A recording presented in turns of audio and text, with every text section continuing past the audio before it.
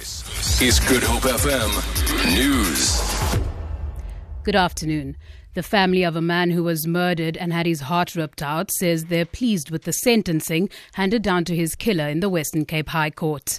Andrew Chimboza was sentenced to 18 years in jail for killing Mbuyiselo Manona in Gugulethu last June. Chimboza pleaded guilty to a murder charge but denied eating Manona's heart. The victim's sister, Tembela Manona, says they now have closure. We need closure as long as we're not going to see Chimboza's face again.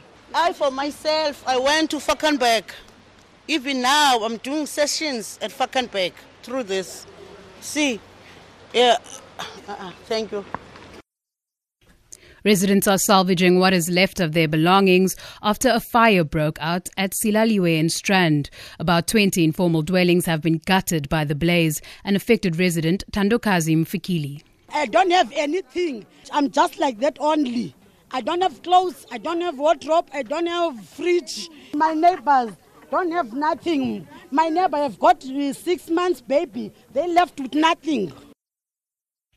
Maintenance on fiber cables in Egypt could cause slow internet browsing speeds and downloads in South Africa.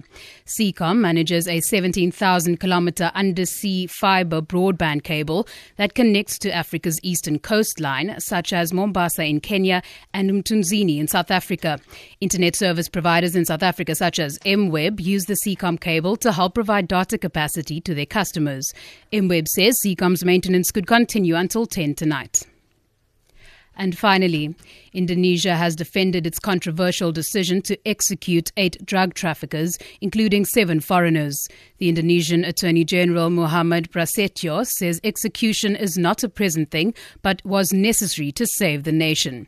A woman from the Philippines who was also due to be executed was given a last-minute reprieve, leading to celebrations in the Philippines. Michael Bristow reports. The last-minute reprieve came so late that some newspapers in the Philippines said the execution had already happened. Death came before dawn, ran the headline in One. It was postponed because a new witness came forward in the Philippines. She said she'd tricked Mary Jane Veloso into carrying a bag containing heroin into Indonesia. The condemned woman's 2 young children shouted for joy when they heard the news. But the authorities in Jakarta have made it clear that her death sentence has only been postponed, not yet annulled. For Good Hope FM News, I'm Danielle Buzet.